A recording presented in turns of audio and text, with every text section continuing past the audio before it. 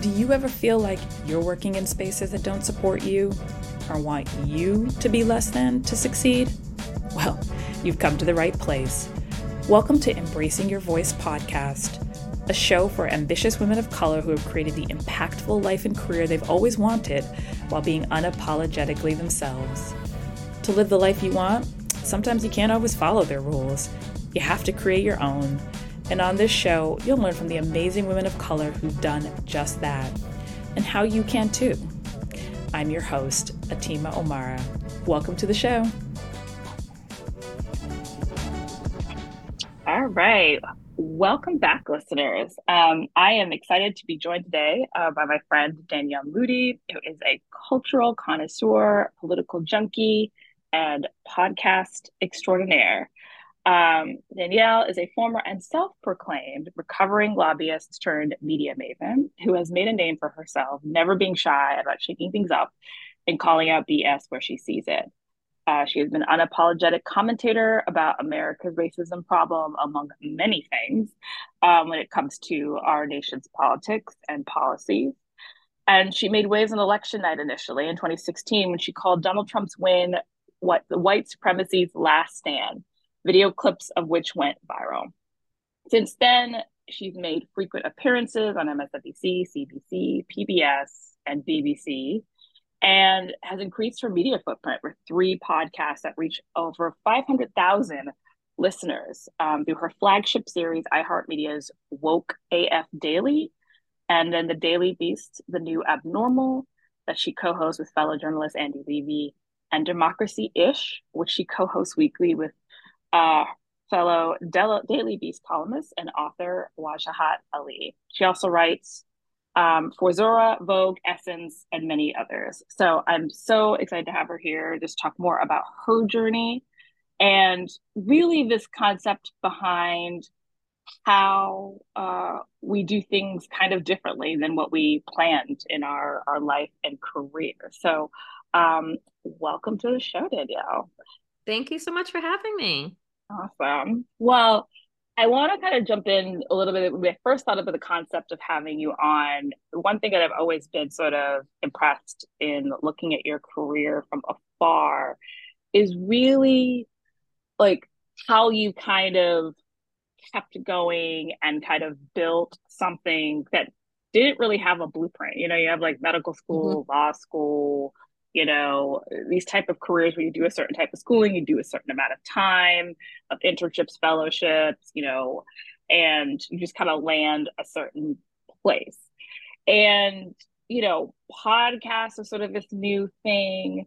Even just sort of being a media commentator is not something that everybody ends up doing, especially coming into politics. So I'd love to kind of start very much at the beginning for you and really who is Danielle Moodie and like, what did you think you were going to be when you were growing up? Did you think you'd end up doing this or how did you end up kind of on this journey?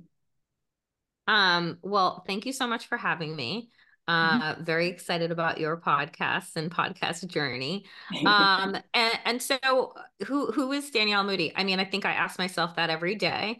I started out wanting to go to law school. When I was in undergrad, I got my degree in political science and initially wanted to go to law school and thought that that was going to be my path. And but I decided not to and went instead and got my master's degree in early childhood education. And the reason for that is because throughout my life, I have seen and experienced myself how education, particularly a good quality public education, is the foundation for success, right? And we were taught that, and it was kind of drilled into our heads. And of course, throughout time, uh, college and pursuing that kind of degree has become economically unfeasible for many people. But for me, public education, K through 12, I thought if young people can have a robust education, then they can have more opportunities and access to whatever it is that they want to do. So that's the degree that I went into, knowing that I only wanted to be a classroom teacher for a few years because I really wanted to do education policy work. And that's, I worked in Washington, D.C. at a public charter school, went and then worked on the Hill for Congresswoman Yvette Clarke when she had just entered Congress. So this is like a million moons ago. Through the CBC Fellowship is how I got there, Congressional Black Caucus's Fellowship Program. And I really enjoyed working on education policy. I was working, with helping to devise New York City's public education and kind of at this point of reform in the early 2000s, in the mid 2000s, I will say. And it was exciting, right, for me to be on Capitol Hill, to kind of be in that place where New York City at the time had 1.1 million kids that it represented. And so if you do things in New York City, it's most likely going to be replicated across the country. So it becomes like this national type of footprint. And so throughout my time living in DC, I was a lobbyist and worked for Mayor Bloomberg's Office of Federal Affairs and did education policy and lobbying for New York City specifically, after I left the Hill, and then went into environmental education as we started having broader conversations about testing and taking away recess and taking away field trips and outside time, because we started teaching to the test because of No Child Left Behind during the Bush years. And so, how my career and kind of trajectory has kind of winded its way is that while I was working as a lobbyist, and I would move to like the National Wildlife Federation and do environmental lobbying there for education. At the same time, the fight for marriage equality was really heating up in the country. And I'm a Black queer woman, child of immigrants, and, at the time was, looking to get married. And there was only 8 states that you could get married in the country at that time. And ended up recognizing the power of media, because initially when we started talking about marriage equality, it was, white gay men that were having that conversation, that were not invoking a lot of empathy. Meanwhile, a lot of the discriminatory LGBTQ policies that were coming out were adversely affecting LGBTQ people of color. So by virtue of kind of where I was in Washington, D.C., I decided to really get into that conversation, that narrative. And that's how I entered into the media space. Folks started having me on. At that time, I had launched, one of my very, very first early podcasts. And I realized, I said, there are 2 things that shift hearts and minds, and that is policy and media. And, and so for me, it became like this natural progression of really wanting to be active in spaces that, one, obviously affect my life, but also affect the lives of marginalized communities.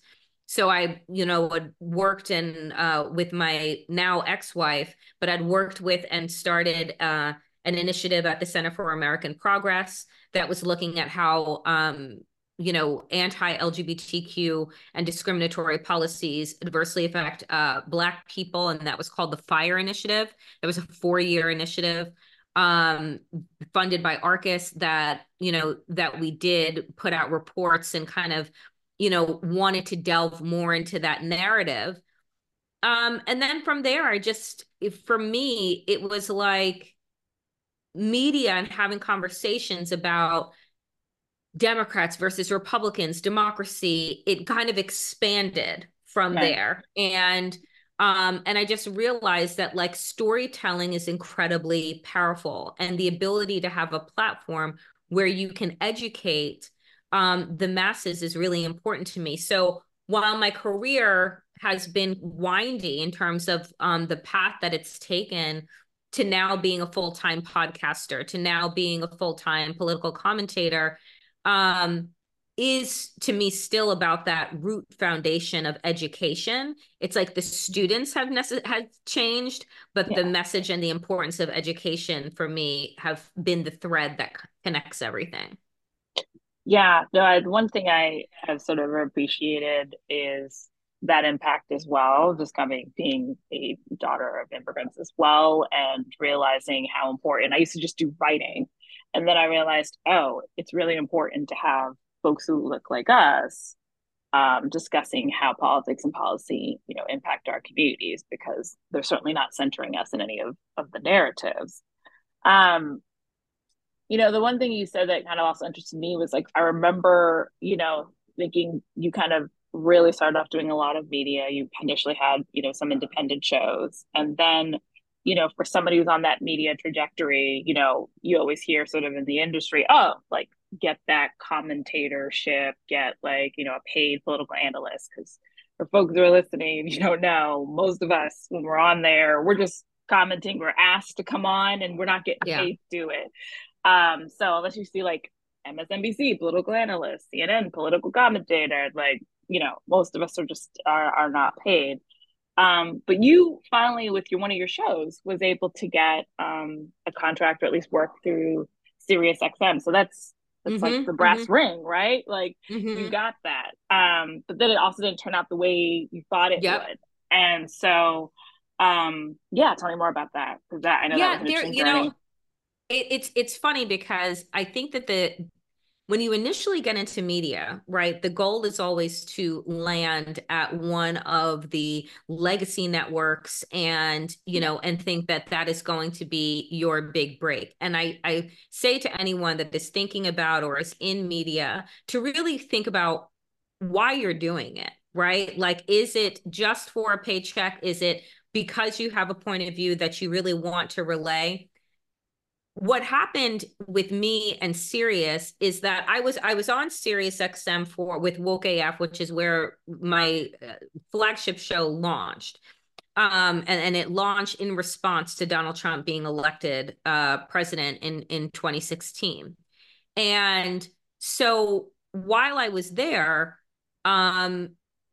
there started to be these constraints of what you're allowed to say and what you're allowed to talk about, because now you're tied to another entity. And I ended up parting ways with Sirius. I have no problem saying that they let me go because I tweeted out that the CEOs were very major donors to Trump. Yeah. And this is public knowledge, right? Right. Like it's public, anyone can look it up. And all I said was facts. And they did not like that. And they were just like, we're not going to renew, we're not interested anymore. And so we're shutting down your show.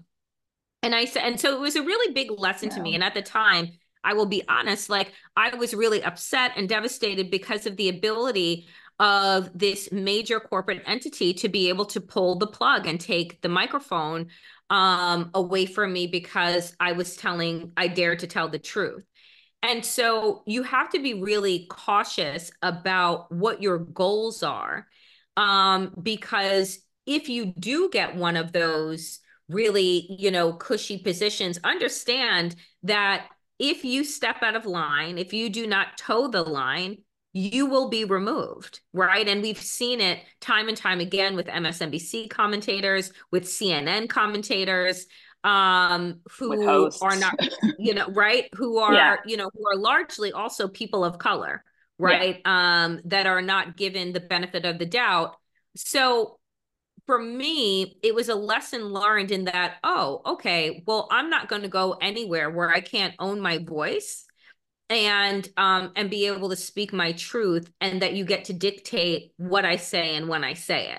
So if you want me, right, then you have to want like all of me and not just, a part. So, I went to an independent network. I went to DCP Entertainment, which is a Black-owned company, really focused on progressive BIPOC voices.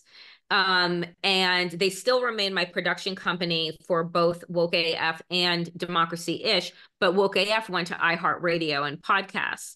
And, you know, in that contract, I was able, because of my experience with Sirius, to ask really thoughtful questions and make sure that we were on the same page about what we wanted out of the show, so that I was never going to be put in a position, because I'm not somebody that's going to compromise my integrity or the truth in order to keep a job.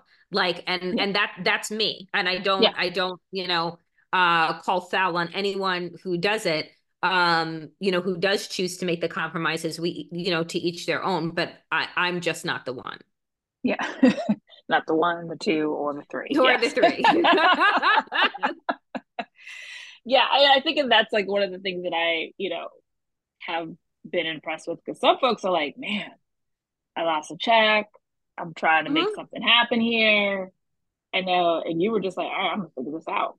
Like I'm Yeah. gonna, because you converted that to your own independent Hmm. podcast. Yeah. And Yep. how quickly after that did you do that? I mean, so I left iHeart, let's say, I'm trying to think of the timeline. I can't actually remember. I want to say that it was 2018, maybe.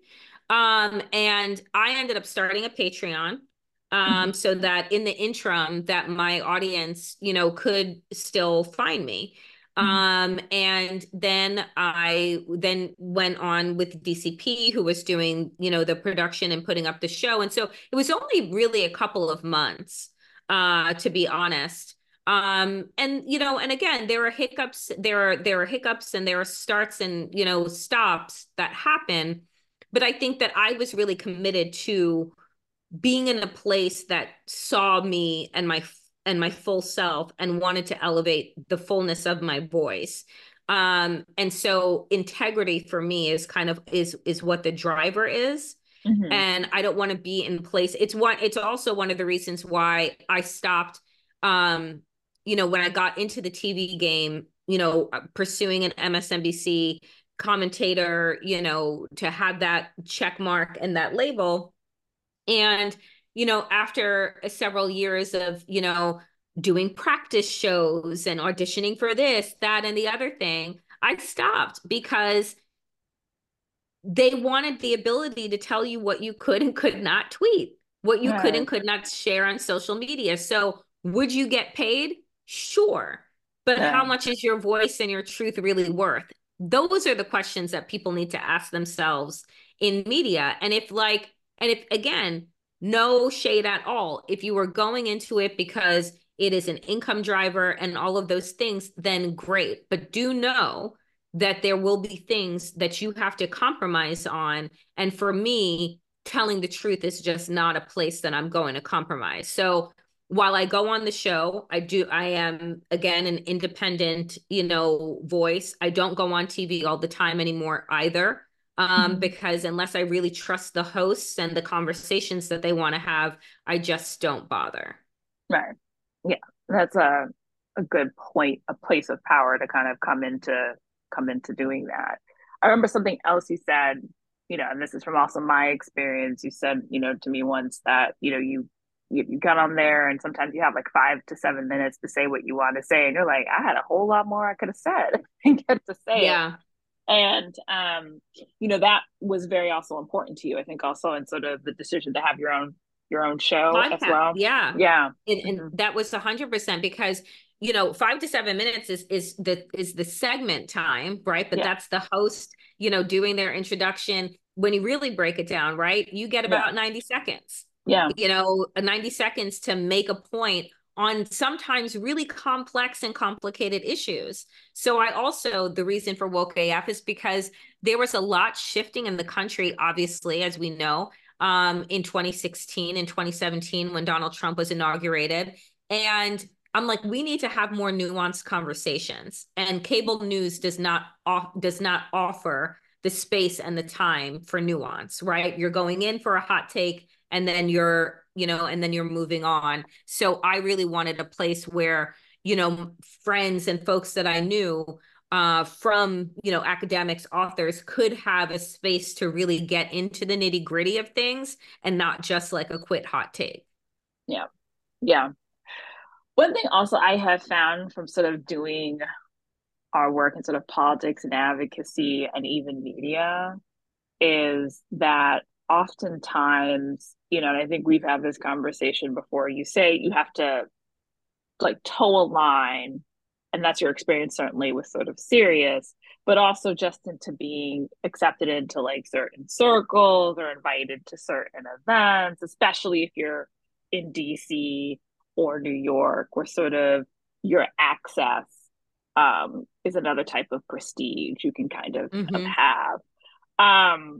But you're, you know, very confident in like doing it sort of your own way and not you know, falling into that and just feeling free to say, you know, what you're going to say. And I think that pressure is definitely very much on women of color. So how do you just always try to stay true to sort of like telling the story, but have you had moments where you doubted that, or you've just been like, it'd be Of easier if I course. just, yeah. Yeah, I mean, absolutely. Because you can see other people, you know, ascend in certain ways that you're just like, well, how come I didn't get the show and didn't do, you know, the thing? And so there is a lot of self-doubt. There is a lot of competition, right? But there is, again, this owning of who am I? What is my unique perspective? And what do I have to offer? Right. And does that, and those that really truly want your perspective and voice, you know, will follow you, right? And will listen to you. And I think that the best feedback that I get are from, you know, my audience members, right? Who are very faithful listeners of all of my shows, and you know, and say that they've been, you know, they have felt guided through really dark times, that, you know, that this political climate can make them feel utterly hopeless over the last several years. And so, you know, they tune in because it's an opportunity for them to feel in community with other people, with other like-minded people, so that they don't feel alone and crazy, right? Mm-hmm. And so for me, it's again asking, well, what is it that I'm truly trying to get out of this? Is it some type of fame for whatever that is worth in superstardom, or is it again about being an educator and wanting to really help people? I mean, both and would be, you know, is wonderful, but in terms of the culture of media, oftentimes you have to make choices. And, you know, and unfortunately, particularly Black women, right, Mm-hmm. are forced into corners and to make choices. And so for me, again, I feel incredibly fortunate to have made a career and can say that I'm a full-time podcaster and like, you know, and feel really good about that because it's what I've always wanted to do. I have always wanted to just be not just you know, a voice, but to be an educator and use different means, whether it's writing, speaking, to connect people with their power and a Yeah. deeper truth. Yeah. I I was wondering also in that, because I think of my own, you know, journey into doing this work, and my parents as Black immigrants were like, can't you do like law school, or can't you do, can't you like, you know, like when I literally got my master's in public administration, my dad was like, okay, so when do we go to law school? And I was like, first off, can you just congratulate me on the master's? And are you already planning my next career? And are you paying for this law school? Because have you seen these prices out here? Right. And yeah, and so when I did the political stuff, especially for, you know, someone like him who was a refugee here because politics went awry, Mm. I think he was just sort of like, okay. I mean, he watched news, he paid attention. It was still like in his, you know, blood to still care a lot about politics, but that was also not what they were thinking I was gonna do. So did you ever have that moment with your parents at all, or were they just like, "Hey, you know, you do you," and like, No, I mean, I think that my family knew from a very like young age that I was going to do something that had to do with like, you know, public service and wanting to, you know, to be of service and in that way. And so when I, you know, went to the Hill and, you know, worked for nonprofit organizations and worked inside of movements, that wasn't a shock to them.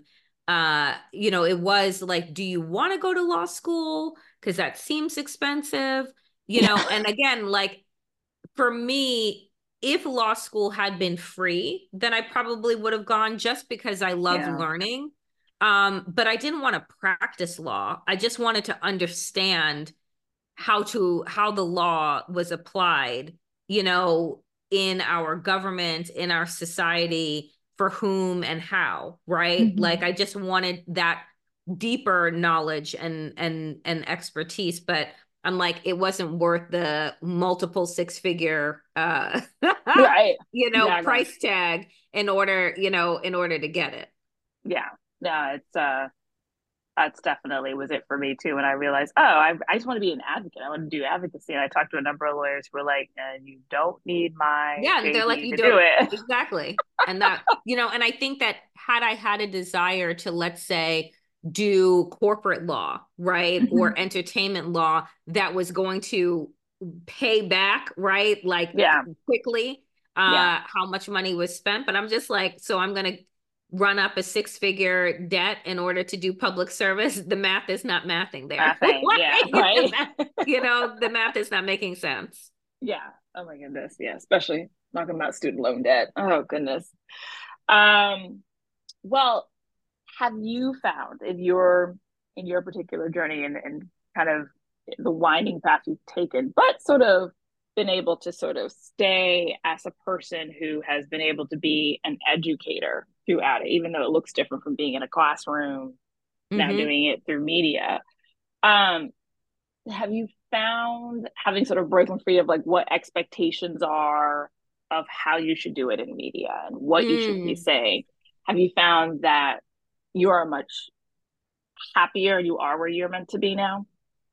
I am, and that's such a good question. Again, when I first started out, I think that I was trying to replicate what, you know, what I thought a media person should look like and sound like. And over the years have really, and I think, you know, through again, launching my own podcasts and really finding my own voice and rhythm, that then I was able to really now go into, you know, different shows and different outlets, like with a sense of just my own truth. And when, you know, when people ask like, hey, Danielle, are you free? Can you come on, you know, such and such a show? And, you know, and you get the topics and all of those things. It's just like, well, do I have something to add here? Right. Like, Mm-hmm. what am I going on to really offer and share? Those are the questions that I ask myself before I say yes or no.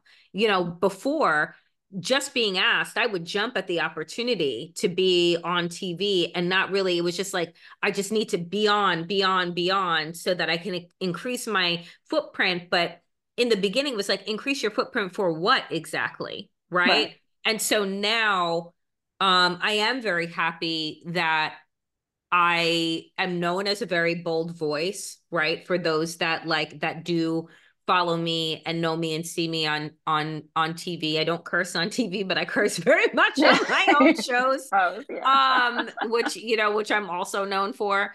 But I think that I have found my lane, my path, and I feel really good about that. Yeah. One of the one of the things that I think I've learned is that, in this journey, and we've been talking about it a lot as I think women of color across the board, is just this expectation that, we've got to be, twice as good to get half as far. There was another person who talked about, how a Taylor Swift could get away with doing certain things that Beyonce just never could, right? And I think I even saw maybe you commented on one of those posts, where it's like Jay-Z saying, "Hey, my wife has won all the Grammys, like most winningest Grammy person out here, Yep. and still hasn't won Album of the Year. The math ain't mathin', right?" And we just had to sort of make sort of a lot of compromises to be sort of who we to be sort of who we are, to be accepted, and then it's not good enough, right? And I think when we sort of lean into I think I like to say you have an epitome of like really embracing your voice and who you are, that we kind of get a lot closer to who we are, and we kind of find the success that we're meant to find. And so, what do you think are other things that you've learned in your journey to finally, like, who am I? What's my voice? What am I trying to do? And any advice you'd like to share with folks about it? Yeah, and I want to touch on what you said about like Jay-Z and Beyonce, because for whatever opinions people have of Beyonce, mine are incredibly high, Yeah. of her and her music. But I think similarly, you can see the trajectory of artists that have found their lane in terms of, I'm creating art for Yeah. art's sake. I'm not creating music for an award or for the masses, right? Yeah. Like, there are politics in everything. And I think Yeah. that Beyonce is a person who, in the beginning, when she was young in Destiny's Child, and when she first came out as a solo artist, she was following the footprints and the paths that other, people and entertainers had followed. And then all of a sudden she found like her own voice and art, Mhm. and was just like, I'm above this now, right? Yeah. Like in so many ways, like, I'm not gonna go begging the academy for this, that, and the other thing. And I think that similarly, when you find what your thing is, it doesn't matter what the outside voices are saying, because there will always be some people that love you, some people that hate you, some people that think that you're Mhm. brilliant, some people that think that you're an idiot. And so you have to be extraordinarily steadfast in what you think of you and what your offering is, right? Yeah. And that offering may change and will change over time as you learn more, as you understand more, as you learn your craft more. Mhm. And so for me, I think that what I have learned is just that. I used to be devastated by the comments. I used to be devastated by people who didn't, applaud me and think that like this appearance was great or this thing was wonderful. And I said, well, if I am going to be at the sway, right, of other Mhm. people's opinions and voices, then I'm never going to get anywhere, because I will twist myself in knots trying to convince other people of my value and my worth. And I Yeah. think that that comes from age. It comes from experiencing both successes and failures, but really reimagining for yourself, well, actually, was that a failure? Right? Right. Like my first, I'm working on my first book, and it's just like, when you look back now in reflection, and it's just my first attempt at entrepreneurship didn't pan out, Right. right? Yeah. Like I dipped my toe in it for a couple of years. Then I was just like, it's not going where I want it to go. So I went back inside of a media, PR, and communications firm, and was there for a couple of years. And I'm like, nope, this does not fit. And Yeah. then the next time that I decided to go out on my own, it's now been 5 years, Yeah. right? Of working for myself and learning a lot of different things, and being able to expand in different ways. But I would have never been able to do that if I had kept listening, and contorting myself to the opinions of other people, right? Yeah. And so for me, the greatest, advice that I can give is get really clear about who you are, what you want to say, how you want to say it, um, and and don't pay attention to the comment section, right? Right. Just like be really steadfast and rooted in what you're offering. Um, and I think that that for me has been, again, I think it's a process of age, the process of having now been in the media policy, politics game for like, 15 years at the, Yeah. at this point. Yeah. Yeah, I love that point about Beyonce because I do remember reading something about that too, where I think her mom was being interviewed and she said, honey, I don't, when she was starting to do Lemonade, I don't know if people gonna be okay with you leading so hard into the blackness and the culture and all of Right. the things. And she's just like, Mom, like, if I'm not gonna be able to like take all of the capital that I've built up and the success to do what I want, then what was it all for? Right. And I Mm-hmm. just remember really being struck by that, and she's sort of like had a couple of very scripted interviews, that are in print. And she sort of alluded to that. Right. And it's funny, like when she finally did Lemonade and of course like Renaissance and, both concerts, that's when I became a fan.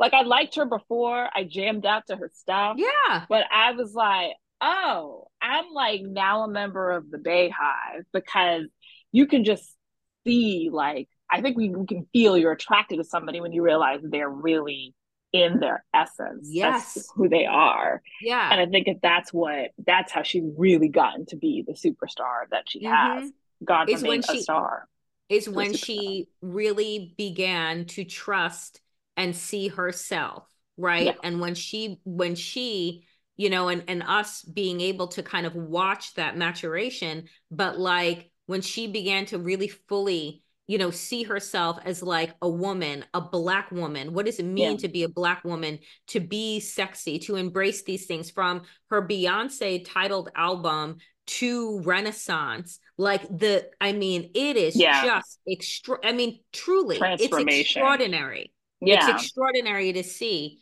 And so I do think that, um, again, you only get that when you get real introspection, when Yeah. you decide to really unpack like yourself, Yeah. right? And really get into a place of trusting and owning who you are and what you have to say, quieting out everything else, and moving forward on your own trajectory and path. And that being it, and trusting into the universe and just keeping it moving. Yeah.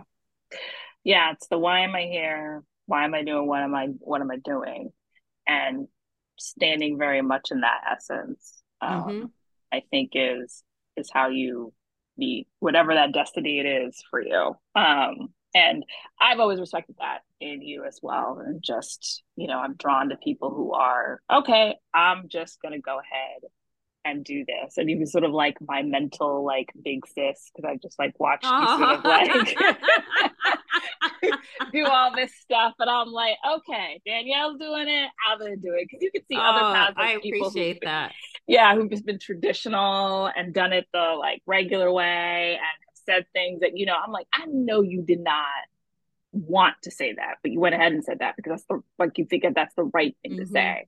And then you've shown a path, I think, where you can just be like, no, this is how I feel. This is how I say, add nuance, like, and drop in the swear words and Mm-hmm. all of the things, right? And it's just fun listening to that, truly. So thank you for Thank that. Because you. yeah. Well, thank you so much for joining. And I also want like folks to know how they can follow you, listen to Yeah. you, all the things. So Well, yeah. thank you so much for having me. Thank you for your wonderfully kind words. Folks can follow me on the socials at D2Sense. I'm occasionally on X, not nearly as much as I used to be. Yeah. Um, and but on very active on Instagram, Danielle Moodie, Moodie _ on TikTok. And yeah, all of that information is at daniellemoodie.com. But my pods, Woke AF Daily, Democracy Ish, The New Abnormal, you can get them wherever you get your podcasts. And I encourage for those who are interested in politics and policy and some realness, serve with the side of swear words when things are just nonsense, as they often have been lately. Definitely listen to Woke AF or Democracy-ish and even the New Abnormal. So add that to your mix.